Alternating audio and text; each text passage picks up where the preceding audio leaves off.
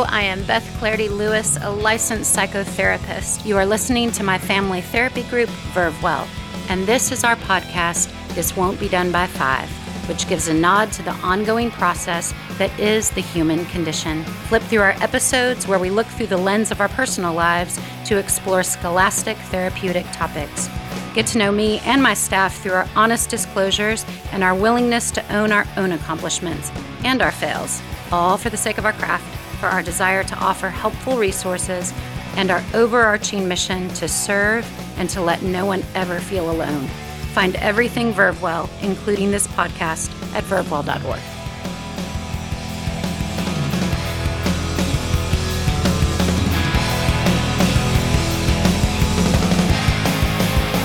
This is Beth Lewis, and you are listening to Verve-Well's podcast, This Won't Be Done by Five, which gives a nod to the human condition, the ongoing process that is the human condition.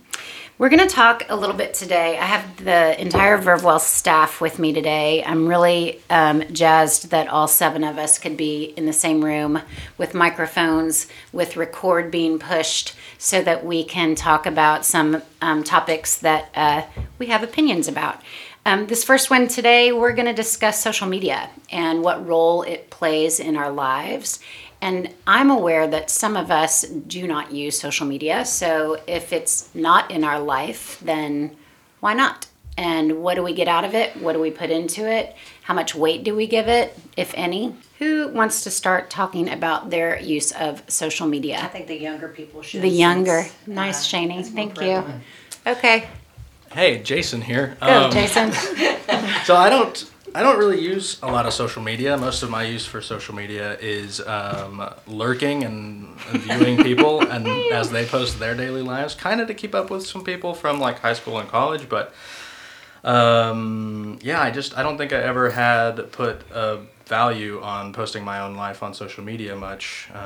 You know what's funny, Jason, is that earlier on when I was doing Verve-Well social media, I would tag your wife in the posts because I knew that she would share the posts because you wouldn't be on social media much. Yeah. So I kind of knew and that. And she would share those posts, and I think she would sometimes even post things on LinkedIn on my behalf because she has a good network on there. So, and she's not even a social media person, so that was really cool for her to do, I think, just supporting me. But that has been a hard part of the job, as making an online presence and something that's not the most fun. Yeah, we kind of require it a little bit, and it's just, for social media, I'll jump in a little on social media. I don't like it. If I had my way, I would be off of it, but I'm of a generation that I didn't grow up with it. It wasn't something that was readily used, and so now I look at it as kind of a task, like it's a job that has to be done to get my product out there or my therapy group out there to promote each of you or to promote myself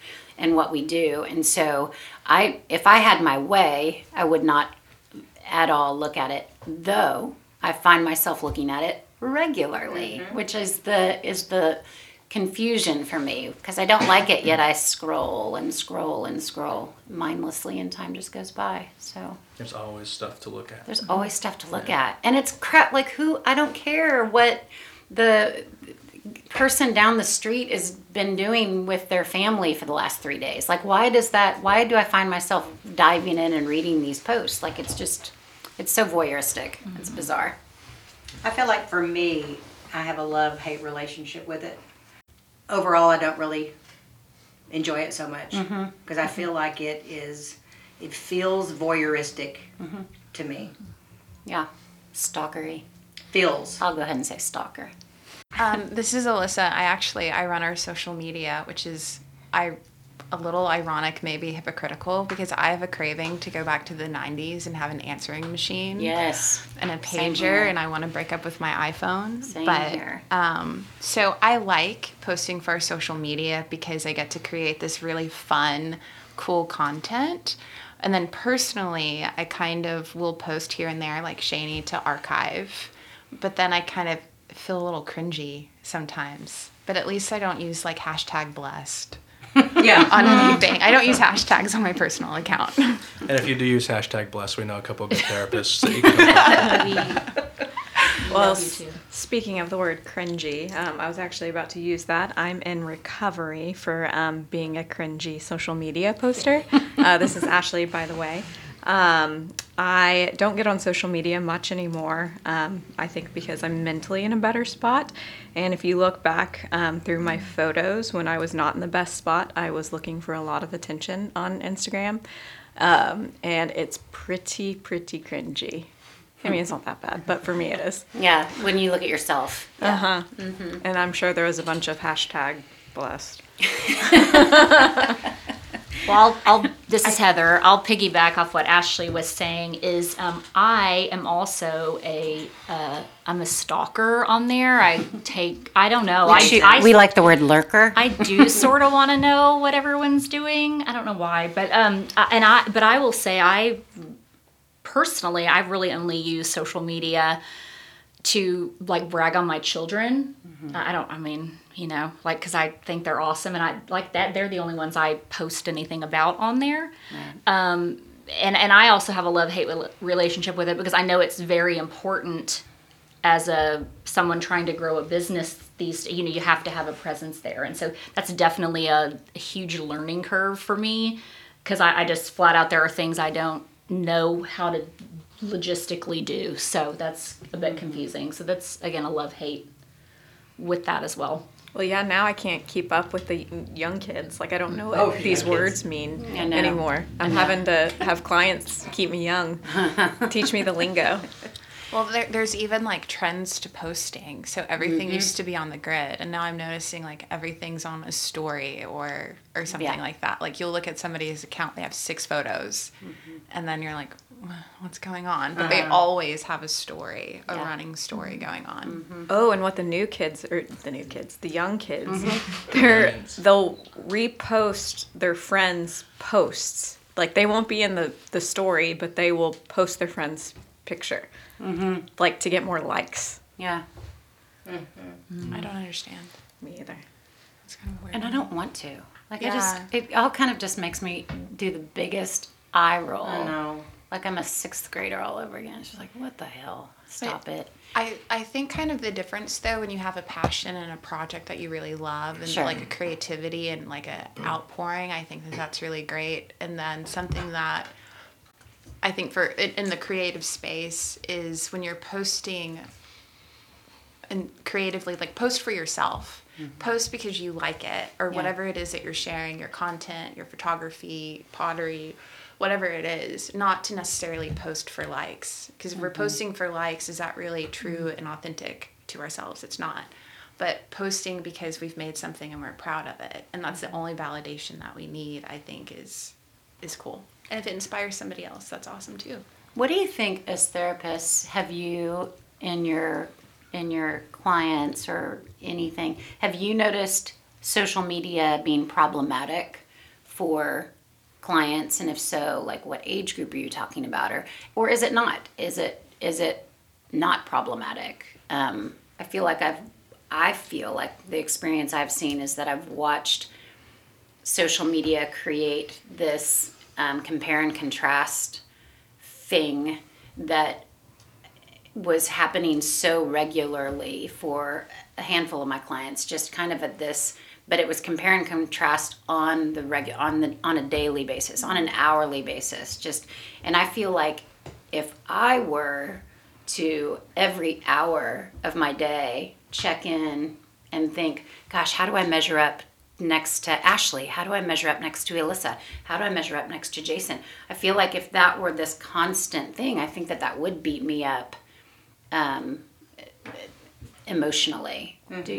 What are your thoughts on that? I think it depends. I think the younger clients tend to have more of that, more of the comparison issues and the feeling lesser than, but yet the older crowds like us, we're not as immersed in it as they are, Yeah. Go ahead. I would say the ones that I see that it affects the most would be mid-20s to late 20s, especially if they're single, because they're seeing everybody in this happy relationship, doing all the things that they want to do, and they're stuck in a world where they're either working or, they feel a little lonely and separate from social groups. So they look and see what everybody else is doing, and it really negatively impacts them. And I feel like it's such an inaccurate glance at what everyone else is doing, because I feel like in one picture or in 30 seconds of a video, anyone can present as though their world is freaking fabulous and without flaw, but when that's not necessarily true. And so then we're going in and comparing ourselves to something that isn't even accurate. I know that on the flip side of this, or I've had clients who are, in sessions and things there's a lot of issues going on, and like any of us can have. And their posts on social media suggest that life is really okay and life is good. So of course we're not airing our dirty laundry. We don't want to read that. But at the same time, are we giving an accurate glimpse of ourselves in a quick little snapshot? I just feel like we're comparing ourselves to lots of inaccuracies. Mm-hmm. Well, on the contrary, there's another weird thing going on where if you're not posting, it comes across as something's wrong. Like I didn't post a whole bunch of pictures from my wedding, and I had people asking if we were okay. And I'm like, this is so wild. Just because I'm not posting now, it's there's something that must be wrong. Mm-hmm. And then something else I've noticed, though, is I feel like there's a category of people who post perfect, a category of people who have this hybrid relationship with social media, and then there's this other category of, they're always kind of posting about the negative that's happening in their life. Yeah. It's either That's or. Twitter. It's very kind of like, or now X, right? Yeah, my bad. Sorry. It's kind of either or. So our social media accounts can almost be one-dimensional, and it doesn't represent all of the degrees of our lives. But I wonder if that's a protection thing. So with working with teenagers, one of the things that I've noticed is it appears that it can be much more of almost an addictive behavior. And I hear things referenced from the clients as well as their parents that it's almost like they physically cannot put the phone down. Like it's like we can't function without the phone and this constant connection.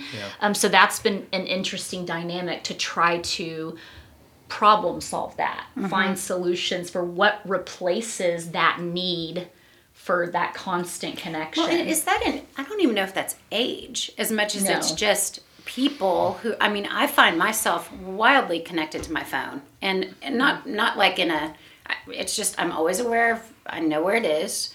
I'm looking at it. I'll get up in the middle of the night. If I'm going to the bathroom, I get back and I'm looking at my phone, just glancing. Not always. It's not like I am not checking likes and all of that. That actually isn't even on my radar, but just looking at my phone, looking at various apps that may not even be social media. So it's just that use of the phone and the value we have collectively and as a culture given our phones is pretty significant. I know what I was going to say. I came back to consciousness. Oh, good. Thank you. Come back, Shani. Was that when one of the reasons I think maybe we can't enjoy it as much as other people can is that I noticed certain behaviors on social media. You can kind of tell what people are using the format for attention seeking, and or when it feels authentic and when it doesn't. And for me personally, it bothers me. So there's always a check and recheck of, am I doing that? Or it causes more of a pause in the decision making on whether to post or not. Sure. Does anybody But else deal with that? That's a compare and contrast. Yeah. That's us again going in and comparing and contrasting to what we're seeing. I find that I guess I just find that element alone, that compare and contrast thing, as interesting. I don't know if it's problematic. I don't know if it's just new in the, I guess what I'm saying, before social media in my life, because I am one of the people that grew up in a time without it well into my late 20s, there was not an ongoing compare and contrast in my life. I wasn't walking around comparing and contrasting. So, I mean, I feel like that's an interesting element of it, is there's this ongoing comparison and contrast. And, you know, I want to ask Blake, because I know that you're kind of, I feel like, I mean, I don't want to use the phrase off the grid because that's dramatic, but you conscientiously do not use social media, am I correct? And he has a burner Twitter. I have a burner Twitter account. Oh. I'm unidentifiable Nice. Can we Burner all Twitter. be cool like Blake? Well, and why I'm shining a light on you is that Blake is 25, and so he's of an age where that is unusual to be so removed from it. Is this the same thing as a beard Twitter? I don't know what that is. A beard Twitter would Like, make sense. is that a fake account, like a beard? I just have it just so I can get news and stay up to date on, current events. Gotcha. Yeah. But I got off social media whenever I realized the compare and contrast thing, and I didn't think that my followers or my follower to following ratio reflected my value. Nice. And I found myself going into that space a lot where I was like, why don't I have more followers? Or why is my ratio off? But what I think it really is happening with social media is it's become a quantifiable version of human status. And human status is this thing that we all strive for, because status, evolutionary speaking, meant that we had access to more resources, so our offspring and us ourselves were more likely to survive. And I think what's depressing about social media, or can be, is whenever we feel like our worth isn't reflected how we think it should be. That is so perfectly said, and that's exactly where I was going with that compare and contrast. It's so bizarre, and I like that you said it's quantifiable through a phone is telling us, or through this data. That's what's telling us our value, and then that flows into what I was talking about. Is that showing up in mental health? Is that showing up in our emotional well-being? Blake, I'm so glad that you chimed in because I was about to start talking about a mukbang. On that note, thank you so much for listening to Vervewell today. Talk about social media. Please keep listening. You can find everything Vervewell at vervewell.org.